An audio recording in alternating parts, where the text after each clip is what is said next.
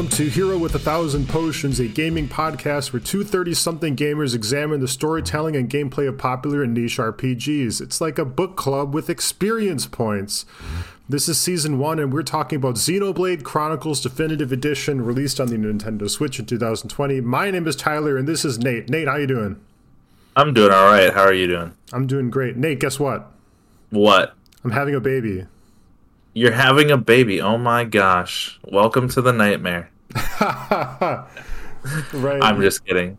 Yeah, no, that's okay. Yeah, we had our first doctor's appointment a week ago today. We've known since November, and we're due in July. That's amazing. I'm happy for you. For our listeners who don't know, I have a 1-year-old, and we were contemplating whether or not he was going to get a good night's sleep tonight so that we could record this. So he's great. I love him, but it is an adventure, and so I'm here if you need any advice or hot tips. I know I am going to need those hot tips. We're older folks. This isn't, you're we're not that old, I guess, but we're certainly not having our kids in our early 20s, and so I'm feeling a little wiser than maybe my parents were when they had me. Yeah, I feel old. It makes you grow up fast. Like I was a couple years ago, I still felt like a kid, and now I'm like, oh wow, I'm dad now. I have the big truck that has to carry all the stuff. Right, Ford F-150, right? Yeah, it's after moving all over the country, it was just kind of like, all right, I'm sick of picking up little U-Haul vans or not being able to get delivered what I need to when I need it. So I'm like, I need the truck. Yeah. Sure. All right, well, we're getting into Chapter 2 of Xenoblade Chronicles here. We wrapped it up with a boss battle after collecting those ether cylinders, thank you very much.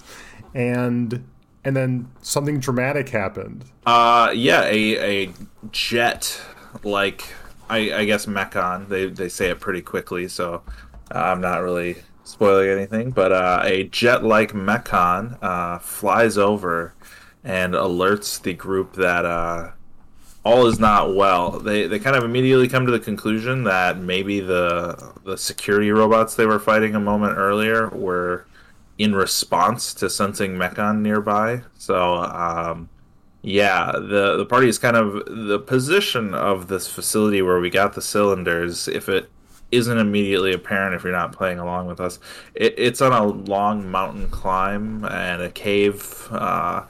So when you're at this place, you're kind of overlooking the city from far away. So the attacking force is off in the distance. They're not able to respond and assist immediately, and so they're kind of like in this mode of, oh my god, we got to rush back and help because this is unheard of.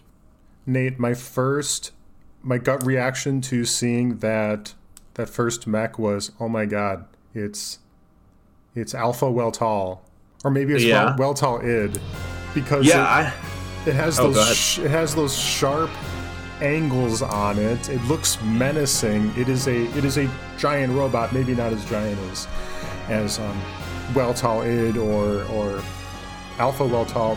For filling in some folks, these are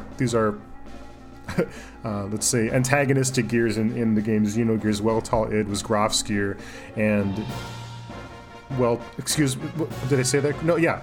Well, Alpha Weltal was Grof's gear, and Weltal id was, id's gear, and they're both spiked, sharp edges, very lean and menacing looking. And here we have a sharp, lean, menacing looking gear. Now, those Xenogears gears were like skyscraper tall, let's say. But this guy, he's tall, but he's probably 50 feet tall. Yeah. I have some notes on him, too, that are a little bit further down, but since you brought him up, we might as well talk about it here. Takahashi with Xenogears has several times where I've had a very Gundam-esque vibe to it, or like his designs or his inspirations for his gears and things like that.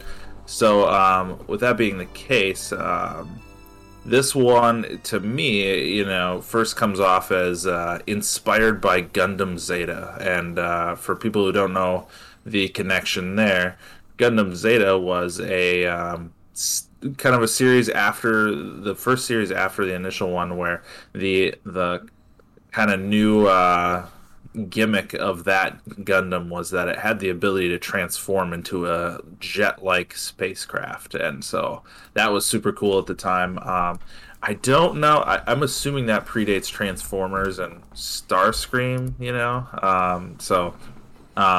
but I definitely felt a connection there that whoever designed this with not necessarily the arms and legs for him, but just the transformation sequence and the kind of screeching in and whatever. I got a strong Gundam Zeta vibe from it when I first saw it. Did you? I've never seen a Gundam anything before outside of figurines on my friends' shelves. Yeah. I haven't consumed any media. I did watch Neon Genesis Evangelion recently, including the very bizarre final movie. So we see the large Mechon, and he looks kind of like the large antagonist Mechon from the battle introductory scene that Dunban and Dixon and Mumkar engaged with. Yeah. An injured Dunban, and so you kind of wonder, is this the same Mechon, or is he from the same series of Mechons? We have no idea what kind of mechanical. I mean, is this the same Mechon? Is he from a factory where there's 100 like him, or how much? What sense of individuality do these Mechons have? It isn't really obvious. None of them have spoken a word yet, as far as we can tell, as far as we have seen. And yeah, right. And so over the course of the episode, we will get an increasing sense of what that might kind of look like. Anyways, we cut to some civilians in the, let's say, the commercial district, or no, I think it's a soldier who shouts, "One large Mechon, 10 carriers, and an unknown number of units," and then they engage the cannons. Yeah, there's a lot going on there. First thing, I remember someone saying for the jet Mechon that we've been talking about, the quote, "Never seen anything like it," or something like that. Never seen anything like it. It makes me wonder, if these are people who are experienced in fighting Mechon at least a year earlier, is this a new generation? Did their previous loss lead them to iterate on their design to become better HOM killers? So a little bit of some of that in there. And then kind of you said they're engaging the anti-air defenses and things like that. It appears our Colonel Waluigi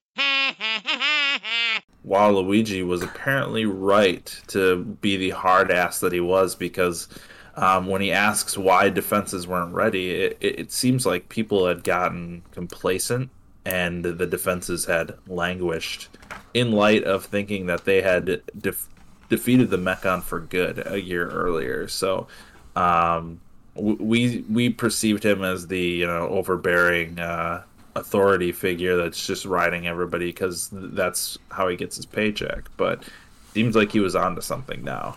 He does seem like it's onto something. He issues the counterattack, and maybe right before we cut to Colonel Waluigi here, there is a civilian that hollers, "This siren, it sounds different. Isn't it Siren 2? Nate, I gotta ask you, what's Siren 1? I believe, wasn't it that the debris falling? I don't know if that's confirmed or mentioned, or I'm forgetting it. So, but I would say that there's probably different sirens for different alert levels or threat levels. So like a passive threat like falling debris might be categorized under one thing, and then an like hostile threat of an enemy force coming in would be categorized as another one. Indeed. So we get some close-up shots of these carriers, and there's 10 of them, according to an NPC, and they're these flat, plate-like, Victorian clockwork-styled airships. And they remind me of the airship technology from Final Fantasy XII. Did you get a vibe of that at all? Yeah, there's no aerodynamicness to them or the ability that they should be flying or they're propelled in a way that makes any sense. So there's probably some sort of like anti-gravity technology going on there, or just something where whatever's going on inside the machine is capable of generating enough, anti-gravity or whatever to keep it in the air, because it's able to just kind of hover there as it's passing by. And the feeling I had, it's a completely different reference because there's no direct connection, but it just reminded me of Final Fantasy X. You're in your peaceful little town, you're playing blitzball or whatever, and then you're getting raided by this enemy force, and that there's the scene where like there's the giant sin pod that comes in, and then it flickers and shakes, and then all the tiny little ones are flying off of the big pod, and so it just it gave me that feeling of like, the big thing comes in, you're like, okay, I got to deal with that, and then you get a close up and you're like, oh no, I got to deal with the 200 things that are attached to it. That's the bigger threat, honestly. Right. And you see this play out in lots of RPGs or other media, movies and stories and legends. We're called Hero with 1,000 Potions. That's the name is a riff on Hero with 1,000 Faces, the Joseph Campbell text that kind of discusses the monomyth, the hero's journey, the framework upon all good stories kind of hang on, and it's recognizable all around the world. And this would be one of those steps. I'm not going to go through all of the steps right now. It's very interpretive and subjective, and who's to say that the formula is something we have to constrain ourselves to, but one of the steps is the call to adventure. Of course, it begins with the ordinary world, the idyllic, peaceful town, the rolling green grass. This is a rather sci-fi intrigued rolling green grass. It's not exactly what you might see in other conventional role-playing games, but then we get the call to adventure. In Xenoblade Chronicles, it's this attack. In Final Fantasy VI, it's Terra connecting with the Esper. Perhaps in the Matrix, it could be Neo connecting with Morpheus, and in Star Wars, it's Luke getting to know or meeting Obi-Wan Kenobi, or maybe it's getting to know the droids. I would argue that Final Fantasy VII's call to adventure is the assassination of President Shinra at the Shinra building well into the game, because you're kind of on your own predetermined little save the world quest.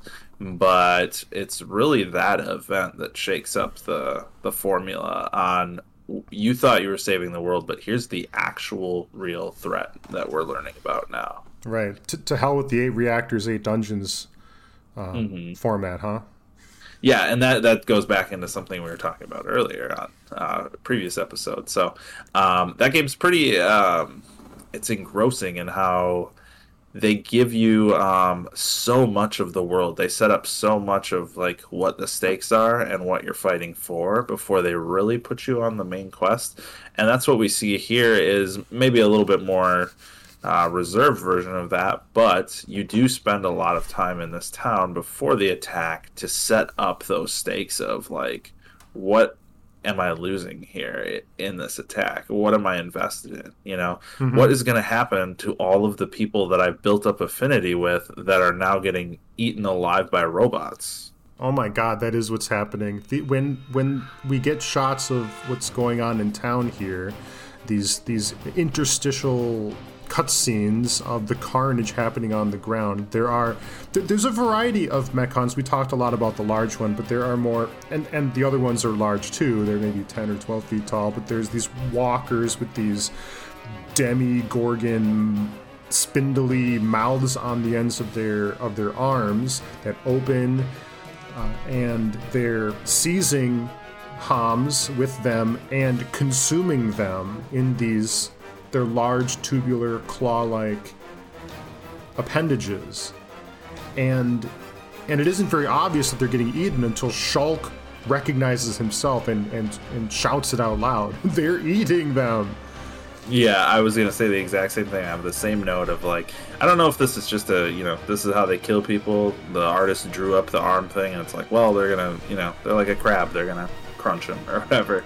But the game makes a point to say to you that people are being consumed. And, as we're going to do on this journey here, I'm going to reference Xenogears because there is a significant segment of the game about you're eating people, and how that relates to Deus, the machine, consuming organic matter to rebuild itself. Mm-hmm. And in a lot of the Xeno games, there is this dualism of organic and mechanic, but so far in Xenoblade, I don't see Homs eating mechons. No, there is a weird symbiotic relationship though, because Homs, they're using lots of machinery, and we've talked about that a little bit. But the soldiers are trying to repair a giant mechanical armor, So in that case, it's really not. Yeah, the human is controlling the armor, but that's a mech versus mech fight if they're going to use it to defend against Mechon. And then something I don't know if we touched on in our last segment, but upon review, the ether cylinder station that we went to at the beginning, they say specifically this place is in good condition considering it's ancient. So humans have this connection, or Homs, sorry, not humans, have this connection to like an ancient mechanical facility. So maybe it's in their history that there was a piece or a collaboration of some kind, and that this current status quo of bitter enemies wanting to murder each other wasn't always the case. Right. We don't know very much about the nature of ether either, and maybe that could be their life force or spiritual resource. There's 15 chapters to get through yet. There's a lot of lore we don't know. Anyways, the surface-to-air missile cannons fire a blast at one of the carriers, but the blast disintegrates in a plane across the surface of the carrier, suggesting that it has this sort of shield on it. They're not vulnerable to the Homs' surface-to-air laser strikes. And I think that is the previous jet mechon that we've been referenced to kind of swooped in and took that bullet. It's not. I don't know if there's multiple of him up there, but I think they've been making a point to highlight a specific one. So did he dive in front of that blast? I think so. And we're gonna get into references of how he is able to kind of negate energy blasts of some kind, or the Monado, all that. But that's later. So we're getting a sense that this giant mechon means some pretty serious business. In the meanwhile, as the carnage is playing out, we cut to Dunban's house, and Dunban hears the commotion and rouses from his sleep, sexy, shirtless, and nursing his arm, starts walking towards the door. Yeah, and he's nursing his arm and he's limping, so I get this feeling of like, what the hell is this guy gonna do, We cross the bridge from the field to the main entrance, and we get a cutscene. and Fiora wonders where Dunban is, and she's going to go race over to him. Or maybe it's after... No, hold on. Are we attacked by Mechans first? This battle took me forever. Yeah, you got to do some shenanigans with like knocking them down with the special ability effects between the three people. Precisely. So that combo that we discussed in the previous episodes, that is required to do when you're fighting Mechans here. So these Mechans will take 1 or 2 points of damage normally. Mm-hmm. Basically, they're invulnerable to conventional weapons unless you execute the combo that Nate and I are slowly figuring out, mm-hmm. and was required behavioral steerage at this point in time, and it took a long time because I think in the previous episode I told you that Ryan opens up the combo, but I don't think that's true. Which would make you originally correct. Shulk opens it up, but he has 2 abilities to do it. Yeah, and I thought he only had 1, and so my original frustration with this fight was, firstly, it was figuring out that Shulk starts the combo, and then I figured out that while I was waiting for Ryan to realize it was his turn, I could have been using the other combo opener to increase the window of time in which Ryan can respond by double. And once I arrived at that understanding, then it was getting a little smoother. Mm-hmm. I think the game does a pretty good job of telling you how to play it. There's tons of tutorials. I don't blame them at all, but I think there's just a old school 2000s, like there's some rough edges that they're just kind of like, you're not going to get game over. You'll be fine. Where they just they let you grind your teeth a little bit on it to get a feel for it. This fight, and we'll get a couple more instances of this, but I don't know if the term ludonarrative dissonance applies here, but it kind of muddies the water for me on what the story is telling me. Mechon and the Monado, like their relationship of like, hey, nobody can damage the Mechon unless they're using the Monado. That thing cuts Mechon, right? They're invulnerable otherwise. But if that were the case, then people wouldn't be running around with guns and cannons and rocket launchers and things like that. So I don't think that's true. I think I'm misunderstanding something when they say that you need the Monado to kick Mechon's ass, Mm-hmm. Because apparently, like, 3 teenagers can, through the force of cooperation, beat the shit out of a Mechon. So we have that initial fight there kind of at the gates of town. The next thing is the obvious conclusion. The Monado is the thing that slices through Mechon, just destroys them. That's how Dunban beat him a year ago. Nobody knows where Dunban is, if he can even wield the thing now. But the Monado is in the lab. So Ryan and Shulk make the decision, get to the lab. That's the easy answer. This is the way we're going to get through this, right? Earlier, in a prior session of ours, I had talked about I felt like Ryan was in this place to kind of pick up for Dunban, but I feel like now, as I'm kind of reviewing and digesting some of my information, that might be me kind of projecting a mixture of Shulk and Ryan. I feel like Ryan has a general sense of duty to everyone, and that Shulk is the one that's kind of obsessed with the figuring out the Monado and discovering its secrets because he understands what's at stake here.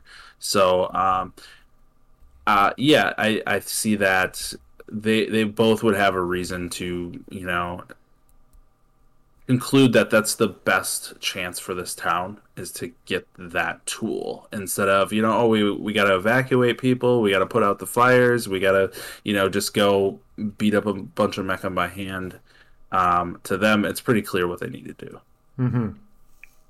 So they make their way to the military square, which is where Shulk's lab and the Monado is currently located. Fiora catches back up with the team before they advance into the center areas of the city.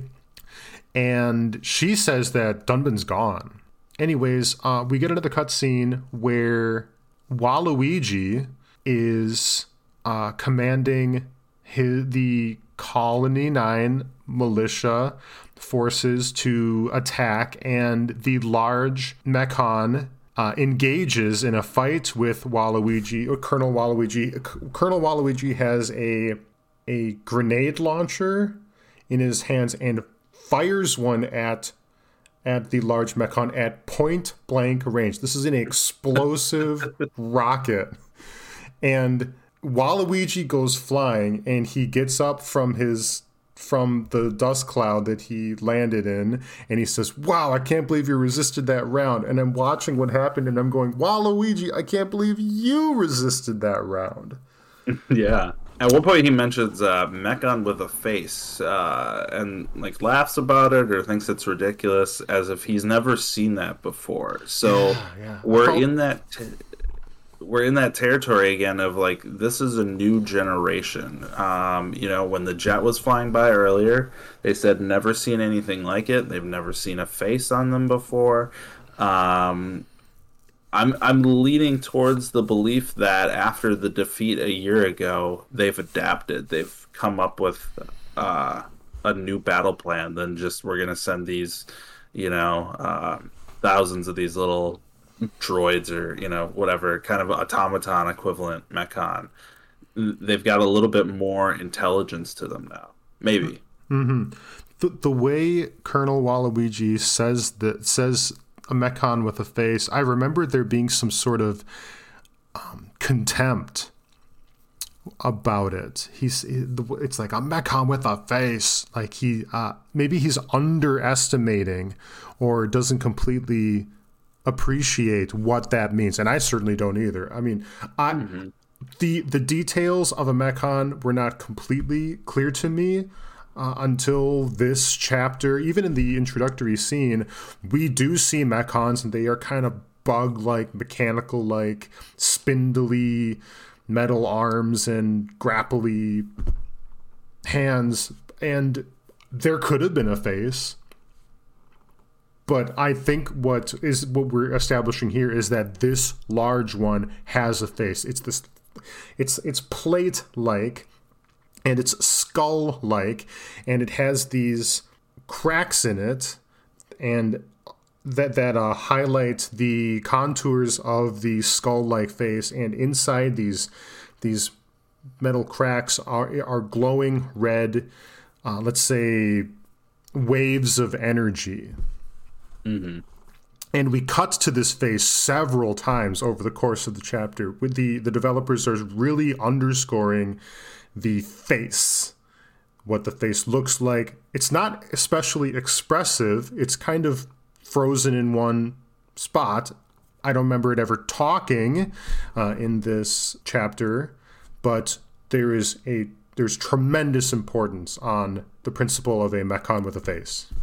We could have kind of questioned, like, are Mechon just kind of a force of nature, with these little bug bodies, kind of, like, do they just show up and assimilate material or gather resources, but they don't have a mind or a personality to any of them? They're there, they have a function and they perform that one function.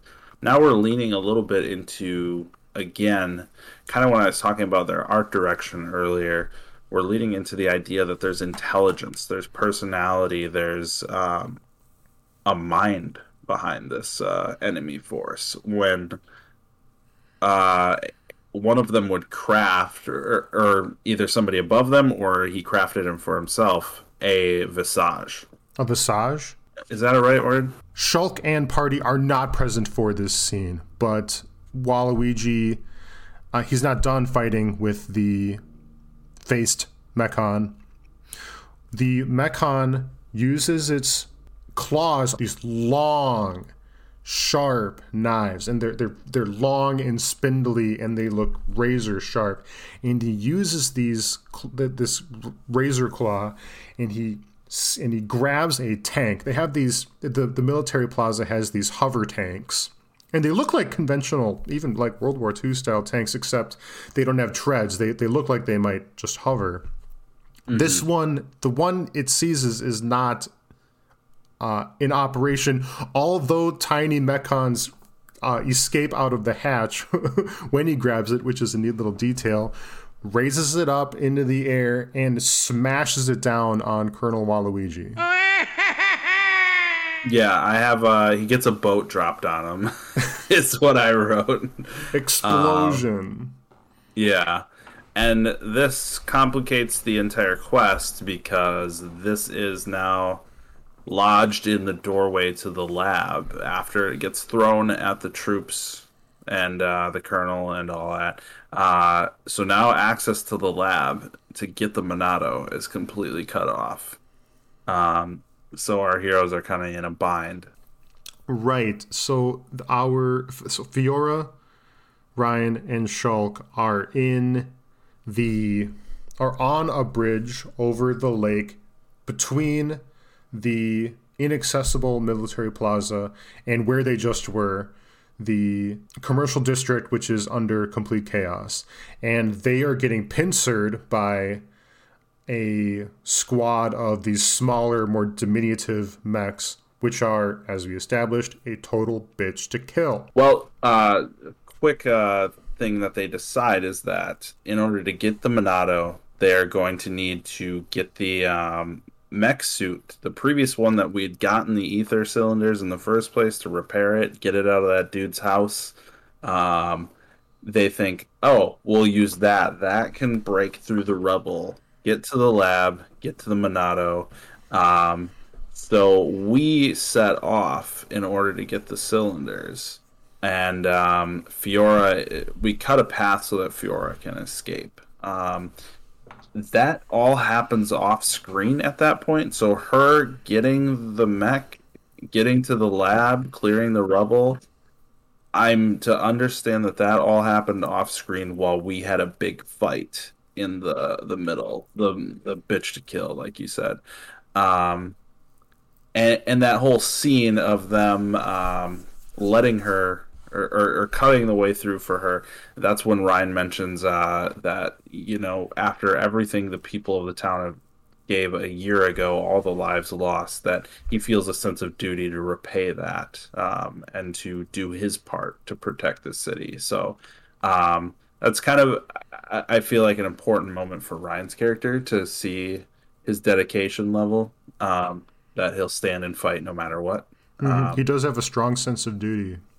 Yeah, there's also one thing that I don't know. I'm not going to gripe about too much, but all of the action conveniently stops for a significant amount of feelings and exposition in that moment. So we've got robots just kind of like shuffling around, not sure what to do, and heroes standing back to back with their swords, talking about things and getting emotional. And it's a little bit much for me. I feel like there's a way you could stack those events differently to not have the, you know, significant dialogue happening in the middle of a fight, or just choreograph the fight happening and them saying those things while going through various motions of attack and defense. Right. For an invading force that is eating Homs with abandon, or without abandon, or whatever the expression is, they are giving our heroes quite a bit of time to have their moment. Yeah. So who leaps out and cuts down most of these mechons is Dunban. And what do you know? He's got the Monado, the red sword. Yeah. And that's what I mean. I don't know if he got that off screen from Fiora. Like, she went and got the mech, cleared the rubble, and he was able to get in then? Or is there something else happening where he was able to just get in, break through the rubble himself via some, you know, untold means? I'm not entirely sure. If those events were clear to you, let me know. But it was pretty vague to me. It was vague to me. My interpretation of the sequence events was Dunban went to the laboratory and and equip the Monado during or just before the cutscene with Waluigi. Oh, yeah, that makes sense. It was never there in the first place then. Even though we were going there to get it, we didn't know that it had already been removed. I think it had been already removed for at least half of the time we spent advancing towards it. Dunban is crackling with purple energy. He looks like he's electrified, but he's not feeling any pain. He's just surging. The Monado is also surging. The kanji in the body of the weapon is glowing, and there's the large beam that comes out of the Monado. It's glowing. He is a force to be reckoned with, and he has joined the party.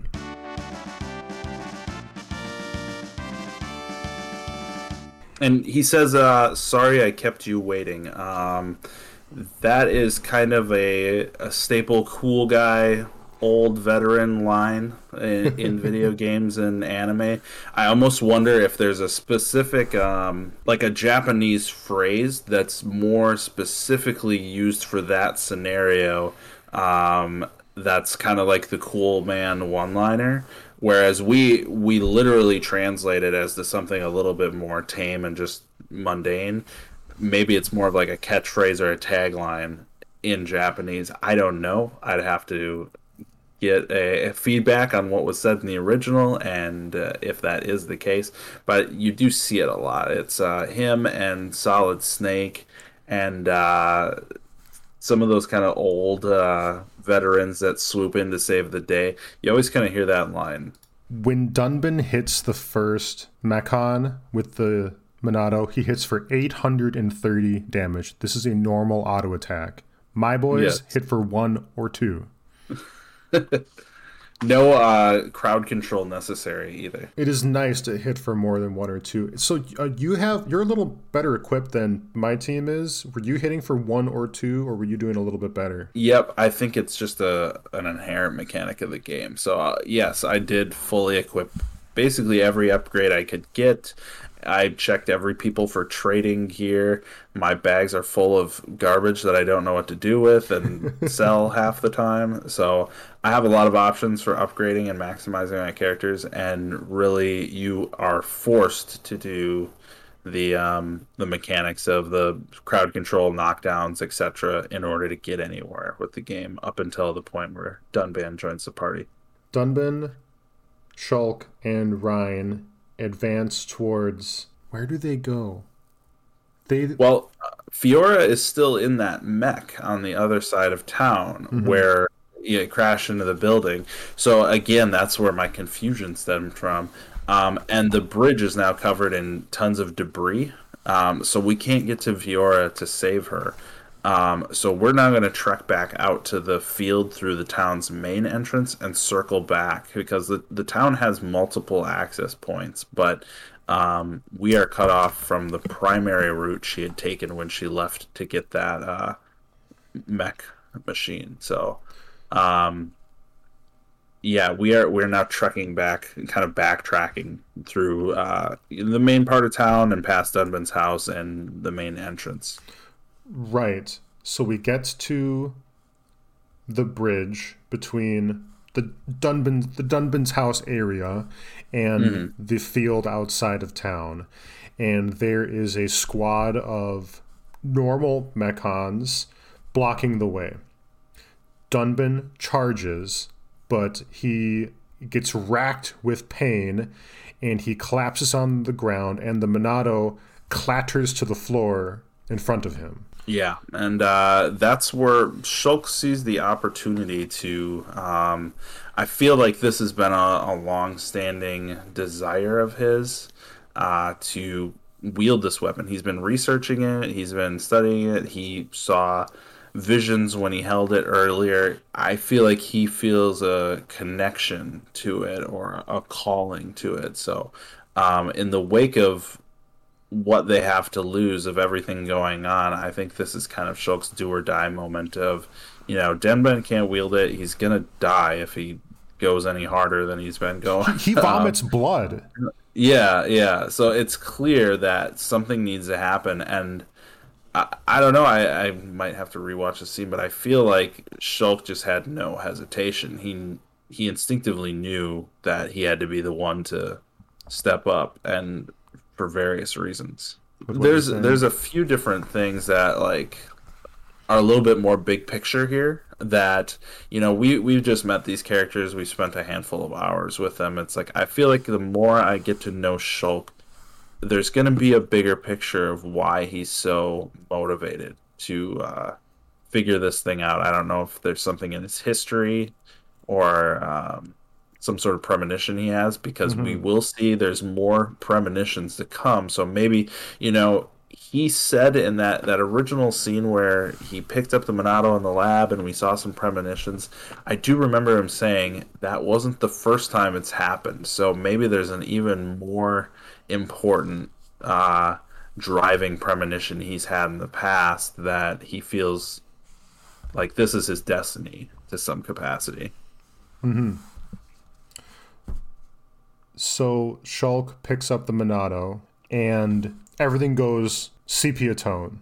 We're kind of like he watches his own ass get kicked by Mechon, and he's wondering what the hell's going on, right? And then more specifically, a bullet gets fired and hits him, right? Things are moving really slowly. Time is kind of out of balance. It kind of feels like that nether world that Frodo goes in when he puts the ring on. There's this physical anomaly that Shulk is experiencing, an anomaly of reality that Shulk is experiencing in this moment. A hallucination, a vision, a premonition of the future, the very, very short-term future. Yeah, and he's the only one that's seeing it. So in this case, a Mechon fires at him, he gets hit. He sees that, and in real life, he dodges the bullet. Then he gets close to one, he gets knocked around a bit in the vision, and then in real life he knows exactly where to dodge and what to do. Now, Ryan and Dunban, they're not seeing the sepia world going on in Shulk's head, so all they see is him just losing his shit, doing backflips, like dodging things at a moment's notice, He looks like, Neo, just perfectly where he needs to be at the exact moment. He slays all of the Mechons in his way. We don't have a proper fight. This was the cutscene. They're all dead. And then Dunban and Ryan and Shulk have a short conversation in which Shulk says, he explains it. I had a premonition of the future. I could see the Mechon's behavior before it happens. Dunban, is that something you've experienced? And he does not confirm or deny it, but he does say Dixon. He doesn't speak to his experience. He quotes another person who we've never seen use the Monado, which I find very interesting. He says, Dixon says that there are other skills or features of the Monado that have not yet been unlocked, or something to that effect. Yeah, I wrote in my notes that he's playing coy about hidden power, and we don't have any bearing to know what Dixon's experience with the Monado was. Was he a user of it before Dunban? I know that in the initial cutscene from a year earlier, Dixon was kind of talking to Dunban about, like, you can't take much more, you can't do this, you can't do that, maybe Dixon does have experience using it, and it was kind of passed on from there. We haven't gotten that information just yet. But I do feel like Dunban is hiding something when asked about it. It's the way in which he answers. They give him a little bit of vagueness in his response, that there's a door left open there. Shulk and party ascend up the alternative way to get into the town. We're outside of town. We're ascending this path, this grassy path, killing Mechons along the way, and we're introduced to some battle gameplay, including the Monado. The Monado itself has some skills. These skills are different than Shulk's conventional weapon skills. Right now there are two of them. One of them is you can grant an AoE buff to all of your team to deal more than 1 or 2 points of damage to a Mechon at a time for a limited amount of time. And the other skill is a burst of damage to two Mechons. And it almost looks like that buff. It's giving you the energy to do normal damage to Mechon, because like your partners aren't hitting them for 800, 1500. They aren't like tweaked out like you are. They're hitting for the same amount that they would be hitting monsters for. So it's almost like it's not necessarily like, oh, you've got this crazy power running through you. You're a god now. It's like we've flipped a switch of where that whatever blocks that are innate or in the Mechon's defenses against humans are just gone. I don't know what that means, if I'm perceiving that correctly, or if it really just comes down to a gameplay element. Because they say, hey, the Monado is the only thing that can cut through Mechon, or destroy them. But it's also capable of making people with regular weapons have normal effects on them. We engage in a fight with the large-faced Mechon. It's a boss battle. We're holding the Monado. Boss battle music is playing. And it has a name. Its name is Metal Face. Oh my god, Metal Face. That's it's one of those things where I feel like they knew what they were doing with that. You don't have experience with the Metal Gear series, but when it got started, there were enemy names, like there would be a boss and his name was Shotmaker, right? And when the game got localized, they just, alright, yeah, let's call him Shotmaker, right? The thing you don't realize is that to a largely Japanese-speaking audience, that sounds cool, because you don't know what those words mean. It's like I could jam together 2 random Japanese words and it'll sound cool, but to them it might sound stupid as hell. So that was something that early on in the Metal Gear series, they did that, but the creator kind of leaned into it as the series went on. He speaks kind of half good English, and he had a character named Big Boss, right? And it was because he was literally the last boss of the game. Again, Japanese people a large amount of them are not going to know what that means, and so, not an issue. But when it gets localized here, it sounds dumb. But when you have your first major character of the game named Big Boss, then we kind of have to make all of your code names going forward very simple and very like on the nose of who they are and what they do. So I feel like there was almost a degree of where that became like an in-industry quirk, so to speak, of just, hey, let's just give him an English name that is literally what he is, on the nose, no problem, because for local audiences, it'll still sound cool, and for foreign audiences, it'll be a little, in-joke or something. I could be wrong. He could have a totally different name in Japanese, and the localizers just decided he's going to be Metal Face. But I don't know if you have any thoughts on that. We'll see. I think it sounds a little silly and uninspired. Maybe it is. Maybe it is really cool. Maybe there's some things about Mechon culture and naming that I don't know about yet. But at first glance, I think we could have done better, team. Anyways, so that's not to say the model isn't cool. That's not to say he isn't menacing. That's not to say he doesn't do neat stuff.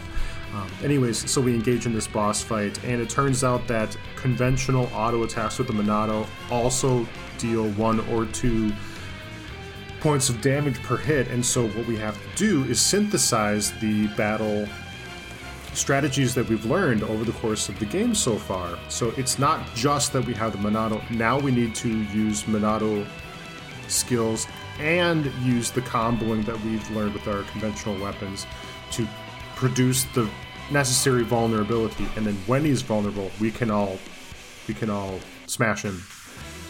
Yeah, and Shulk even points out, he says there's like a strange glowing blue light on this new mecha that he wonders if that's why he's invulnerable to damage from the Monado. So again, a year ago, the Mechon all got their asses kissed. That's the wrong word.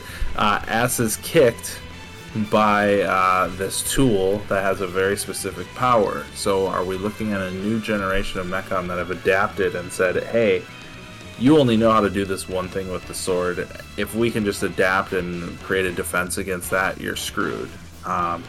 So it leans into that a little bit. It leans into the comment made by Dunman that the Monado has a lot of undiscovered powers to it that we may need to harness down the road to not be in this predicament long term. That glow you spoke of, was that the glow on his claws, or was it the thorax, like the if it was an ant, like the butt section of an ant or an ant-like insect, that was the glowing part? It wasn't very obvious to me in the moment. That's a great question. Same here. There's some blue glows, there's some like his body has kind of like a little bit of a Tron neon line glow inside of it, you know? Mm-hmm. And then there's also at one point, I think it's intended to be blood, but the effect they use is more like an ethereal energy type thing. So there's like a red graphic moving across his claw section as well. I'm not going to attribute that to it, but I'm saying they didn't do a great job of making clear what visual effect Shulk was referencing. If we've played any video games in the early and mid-90s, then we should know it's the big glowing butt thing. Okay. I feel like this could be a chance of overthinking it, and I'm falling back into my older faculties and saying, I've played enough original Star Fox, I've played enough Teenage Mutant Ninja Turtles, Turtles in Time. You got to hit the thing that's glowing. Not that it was targetable. We had to kill. There was a single thing to target. There was one hitbox. There wasn't the head and the butt and the knee and things like that. Anyways, painstakingly, I tore this guy down. How did you manage this boss fight? Yeah, I think my gear and my level meant that there weren't any particular threats. I probably tossed a heal out there. Shulk is talented, I guess would be the right word, into being a little bit better of a healer. So I think I just kind of went by the book, through the motions, did my combos. They were a lot more responsive this time, I feel like, with the combo train. The game puts little hints, the exclamation marks on which ones you're supposed to hit when. So it's not terribly difficult. I just felt the first time where I was struggling with this, when we were talking about it in the dungeon, the NPCs just weren't responding. And this time it was pretty responsive and good. So the boss battle was not a problem for me. We defeat Metalface in combat, and then in the cutscene, he blasts us, and we go flying. We're prone on the ground. It's just one of those things where I don't know. They like to linger on the shots of people's faces, the desperation, the feeling of like, oh no, what are we gonna do? You know, and it's like, I just won the fight. Why am I on my back foot now? You know, it's just one of those things of RPGs where it's like, we want to give you content, we want to let you win the fight, but at the same time, you're getting your ass kicked story-wise. It's a very cinematic RPG, and what interrupts the Metalface's killing blow is Fiora in her mech. This mech is fully operational now. It looks pretty interesting. It stands on a tripod of legs, but the legs themselves have tank treads that move very, very fast, and so it's bulky, but it's extremely agile, and it's fairly large too. It's not 50 feet tall. It's maybe, say, 25 or 30. It's got a Gatling gun on one arm.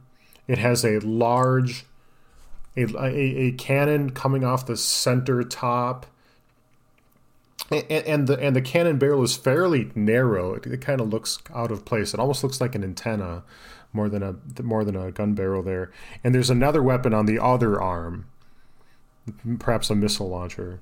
So yeah, she's got the artillery cannon of the gun tank, so to speak. I feel her mech is a reference to a Gundam model, where it is modeled after the gun tank. It's a mech that has tank treads and two artillery cannons on the shoulders and machine guns for hands, or Gatling guns for hands, I should say. So she's riding this thing. She's got the barrel of the artillery cannon directly in Metal Face's face and fires it, and it does do damage. This is another point-blank explosion to a soft-bodied Homs, fired by a soft-bodied Homs, because Fiora is not in a cockpit. She's exposed to the environment around her. She's the way she's kind of strapped into this thing. She looks like Ripley, like, you know, wearing that power workloader from the original Aliens. That yellow mech suit. It's kind of a riff on that in some ways, although it is more menacing and military grade in Xenoblade here.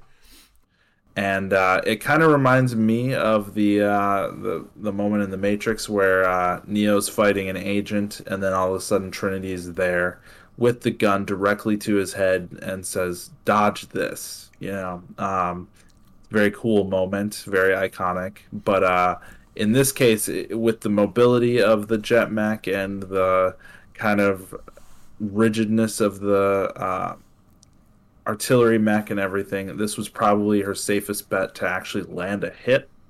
Would be point blank, and it does do damage. It's the skull or mask of Metal Face is blown apart on the his left side, I believe.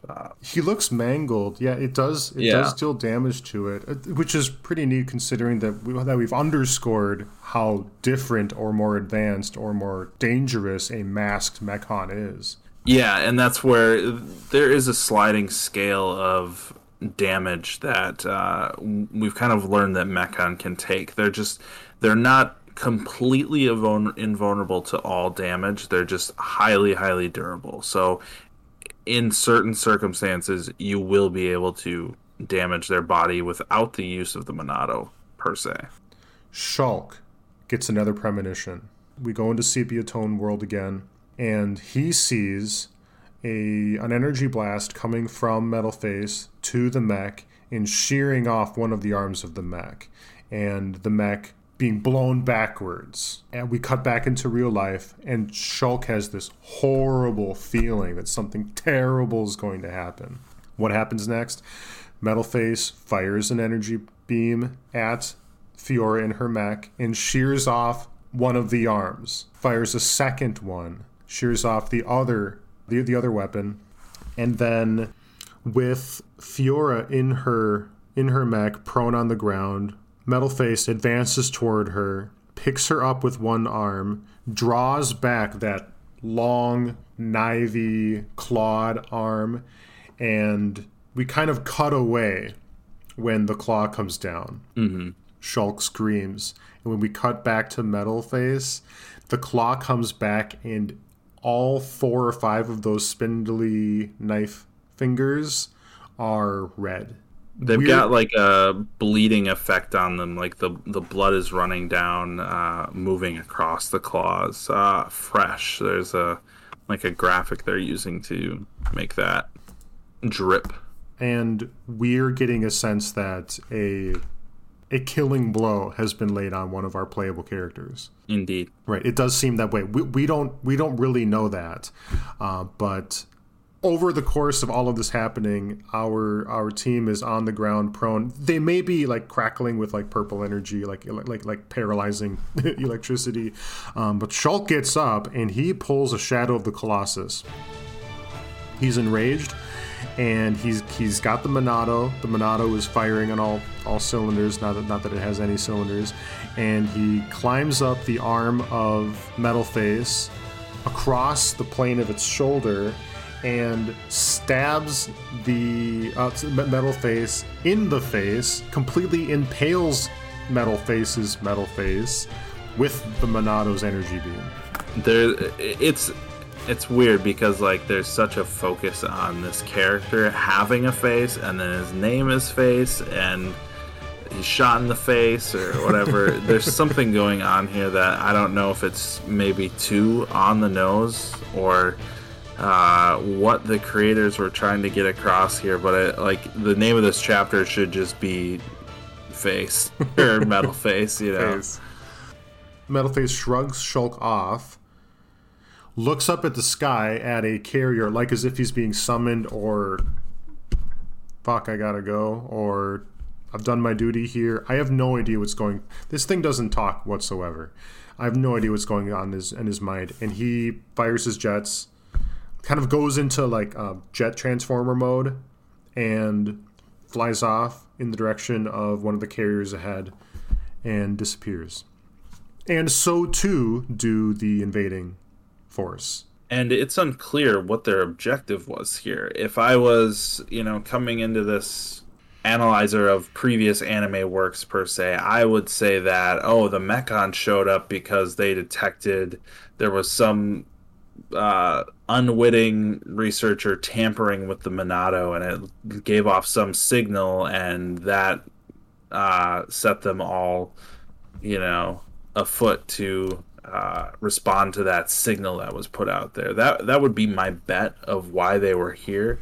We know where the Monado is now, we're gonna retrieve it. But this retreat at the end doesn't really look to be the case, because I didn't get the feeling that Metal Face was particularly felt like he was gonna die or he was threatened. Mm-hmm. And if I'm taking account of everything that happened, it sounds kind of weird, but I feel like it's something as simple as just destroy the town and kill all the humans, eat a bunch of them, and then peace out, we're gone. Or that Fiora's death has some significance to them accomplishing their mission and saying, all right, time to go. I was thinking the same thing. There could be more to Fiora than meets the eye. Of course, she is the sister of the original Child of Destiny, Dunban, although we know because he's not Shulk, we can think that he's not the essential one. Yeah. And another theory, which is a little pedestrian here, was the invading force has developed a fear of the Monado. Finally we were able to leverage enough of the Monado's power to say, hey, maybe you guys should go. Yeah, maybe all their poking and prodding had a inverse effect of what they wanted to do, because they're like, oh shit, this is actually helping them figure out some of this Monado stuff, and we don't want that. Oh, Stop. That's interesting. Like they're gathering data on stress testing the Monado, limit testing the Monado. Yeah, but also hey, we know that the humans, they've got this guy Dunban, he wields the Monado, he's all right at it, but we have the countermeasures now, we're ready to go. And that's all fine and dandy, but Dunban isn't the one wielding the Monado.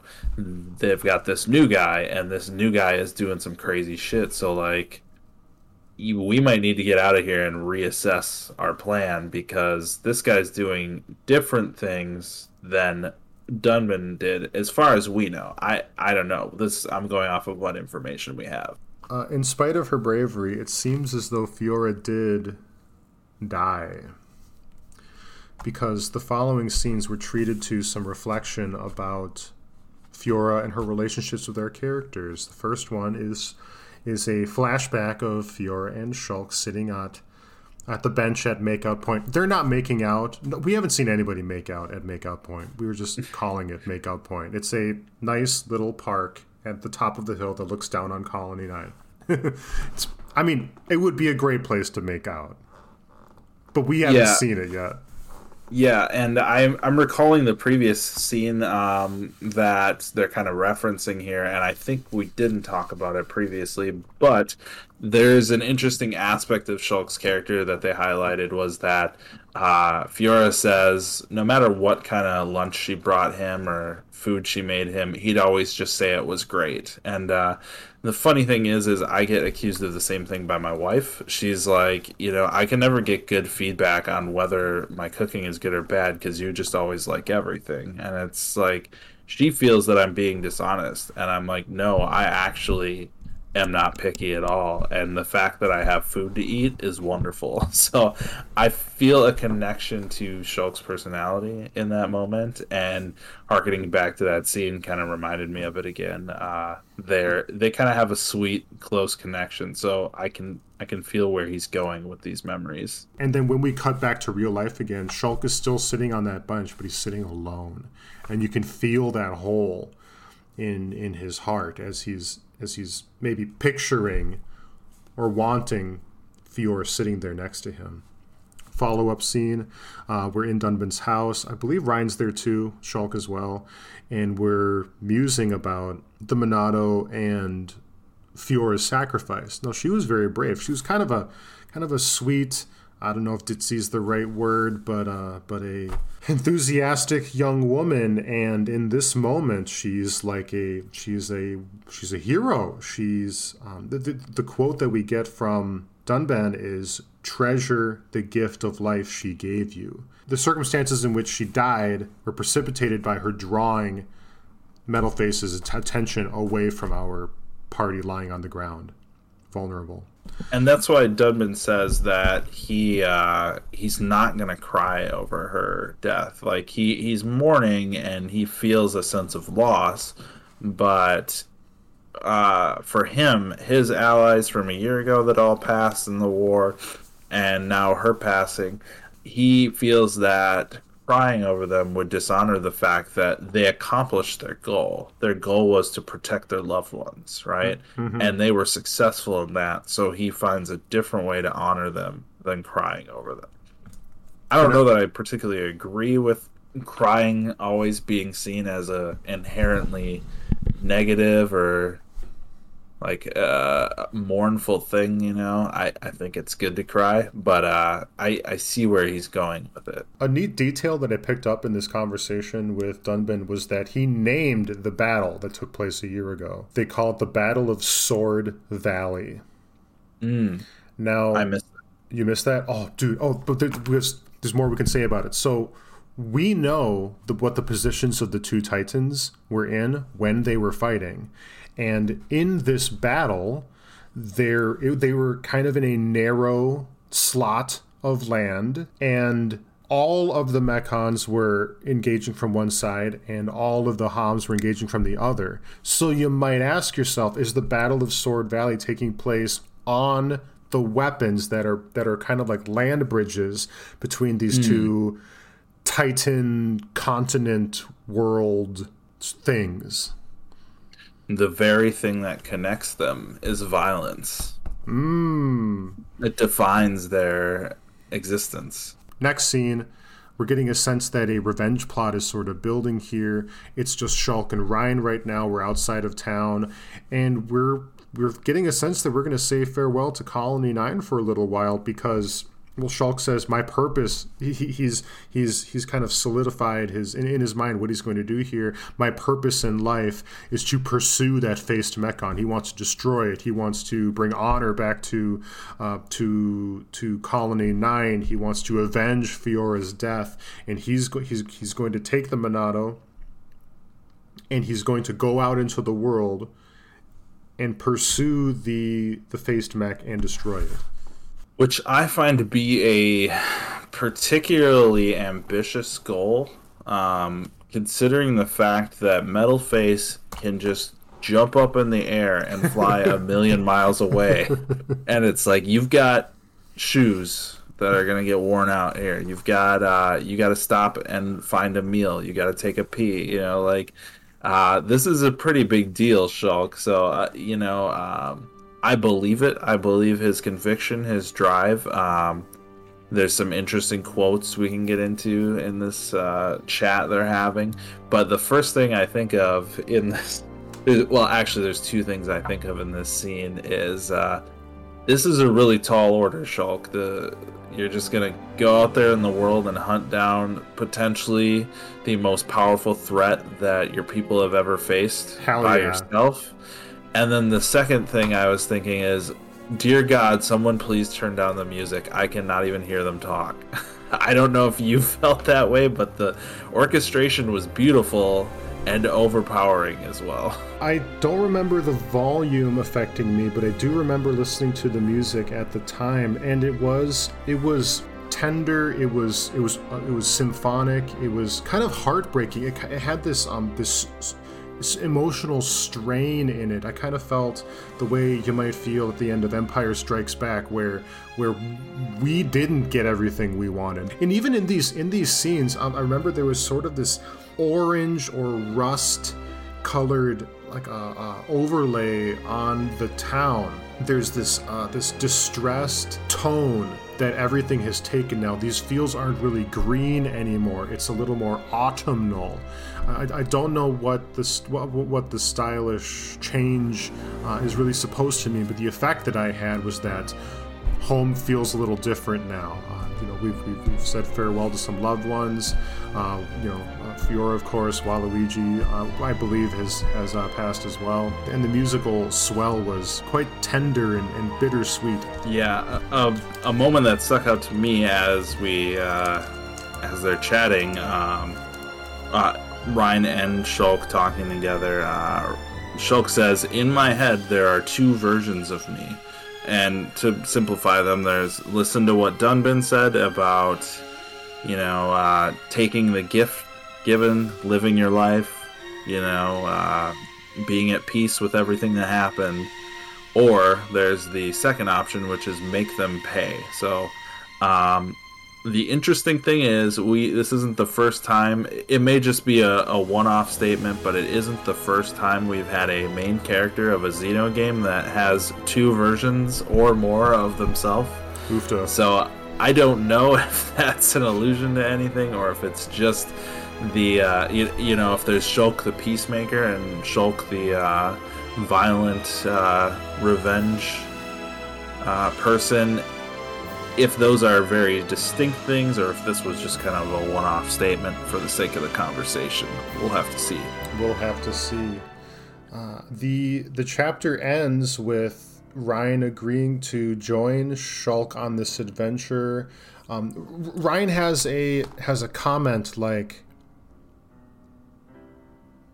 how did it go? So Shulk says something to the effect of, I'm ready to go out into the world. I'm ready to do what's right for Colony 9 and work passionately for my loved ones. And Ryan's like, "Hey, I've always felt that way through my militia upkeep and pursuit and I'm thrilled you've kind of arrived at that level, although differently than I have." I forget what the line is precisely, but the impact was like, for as maybe dopey or emotional Ryan may be, his emotional core may have been a little more nuanced than you might have suspected, and now Shulk has a new motivation to be courageous and do the sort of brave things that Ryan has been organizing himself to be able to do all along. Definitely. I feel like they had different goals before. One of them was a researcher, one of them was a soldier, but now they're in alignment. They have their capabilities and their skills. Maybe the Monado is bringing Shulk up to a level where he can be on par with more of a soldier like Ryan.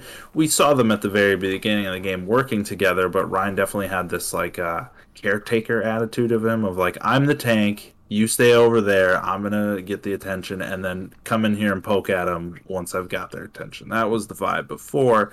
Now they might be a little bit more on equal footing with the aid of the Monado in Shulk's hands.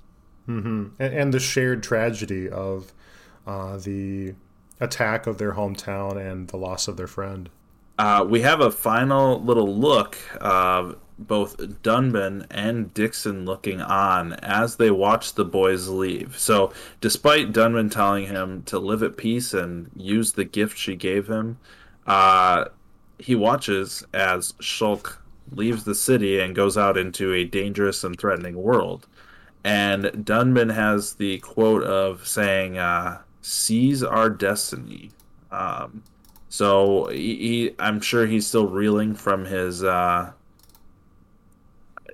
I don't know what to call it, the draining of energy, the uh, disability of having used the Monado. He needs to recover again, but together he feels that soon he's going to join them, and they're going to seize their destiny. Now, I don't feel that Dunban has an idea of the destiny for him, for Shulk, for the colony or whatever, is to go kill Metalface, right? That's Shulk's goal. That's a very small, limited goal. And I don't even know that Shulk would be like, my destiny, the reason I was put on this planet was to kill Metalface, right? But Dunban is a little bit more big picture from the sense I'm getting. I feel, again, he played coy about the Monado showing him visions, right? I feel like Dunban knows things about Shulk, knows things about the Monado that he's not letting us in on. And we also get a shot of Dixon looking on as well. So these guys, there's something more to what they got going on, and they're not telling us. Right. And I have no idea where we're going next. Like, I don't have a clue what the next step is. I have no hints in front of me about what Chapter 3 is going to look like, what places we're going to visit, how many choo-choos are going to be there. I have no idea what's going on. Nate, do you have any clue what we're up to next? I have zero clue whatsoever. I just know there's going to be green fields and rocks and monsters to hunt. And quests. From the promotional materials I happened across over the last 10 or so years. Well, that's kind of exciting because there isn't very much seeded for what the next steps are. One funny thing I'd like to point out is in that last scene on the Makeout Hill, when you do the flashback, Shulk, I don't know if you would have noticed this in your game, but when they do the flashback, Shulk is wearing the armor I was wearing at the time of the original scene. So the creators of the game made a point to cache the details of what was he wearing in this scene. Let's save that so that when we draw upon the scene later, we can pull in the gear that he was wearing at the time. Fascinating. I didn't know that. Were you just wearing the starter gear? I probably was. This probably took place before I realized there were gear sets that you could manipulate.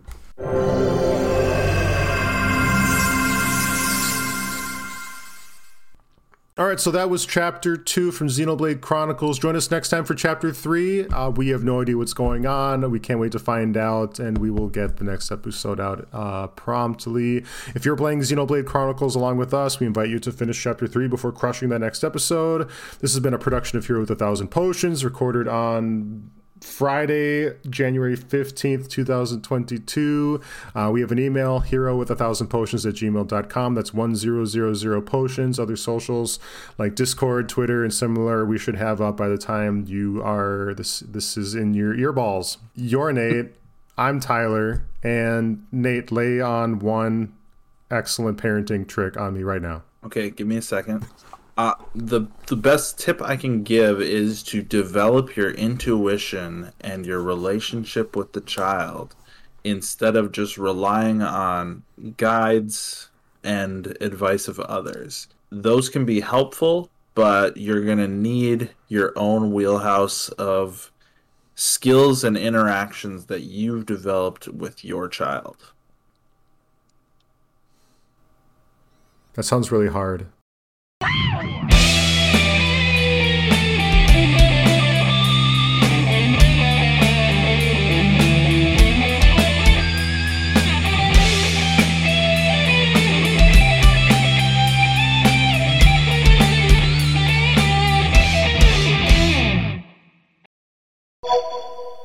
Either somebody above them or he crafted him for himself. a visage. A visage? A what? Is that a right word? Like Am I saying that? A visage? Visage? V-I-S-A-G-E? Am I saying that right? Visage? Visage. Okay. I'm usually the word police, but I'm not. I don't actually know about. I might be tainted from. There's a RuPaul's Drag Race with Michelle Visage on it. Maybe Is that right? maybe her name is pronounced wrong and Visage is right. So I thought you were doing a Legend of Dragoon poll. Either. Either.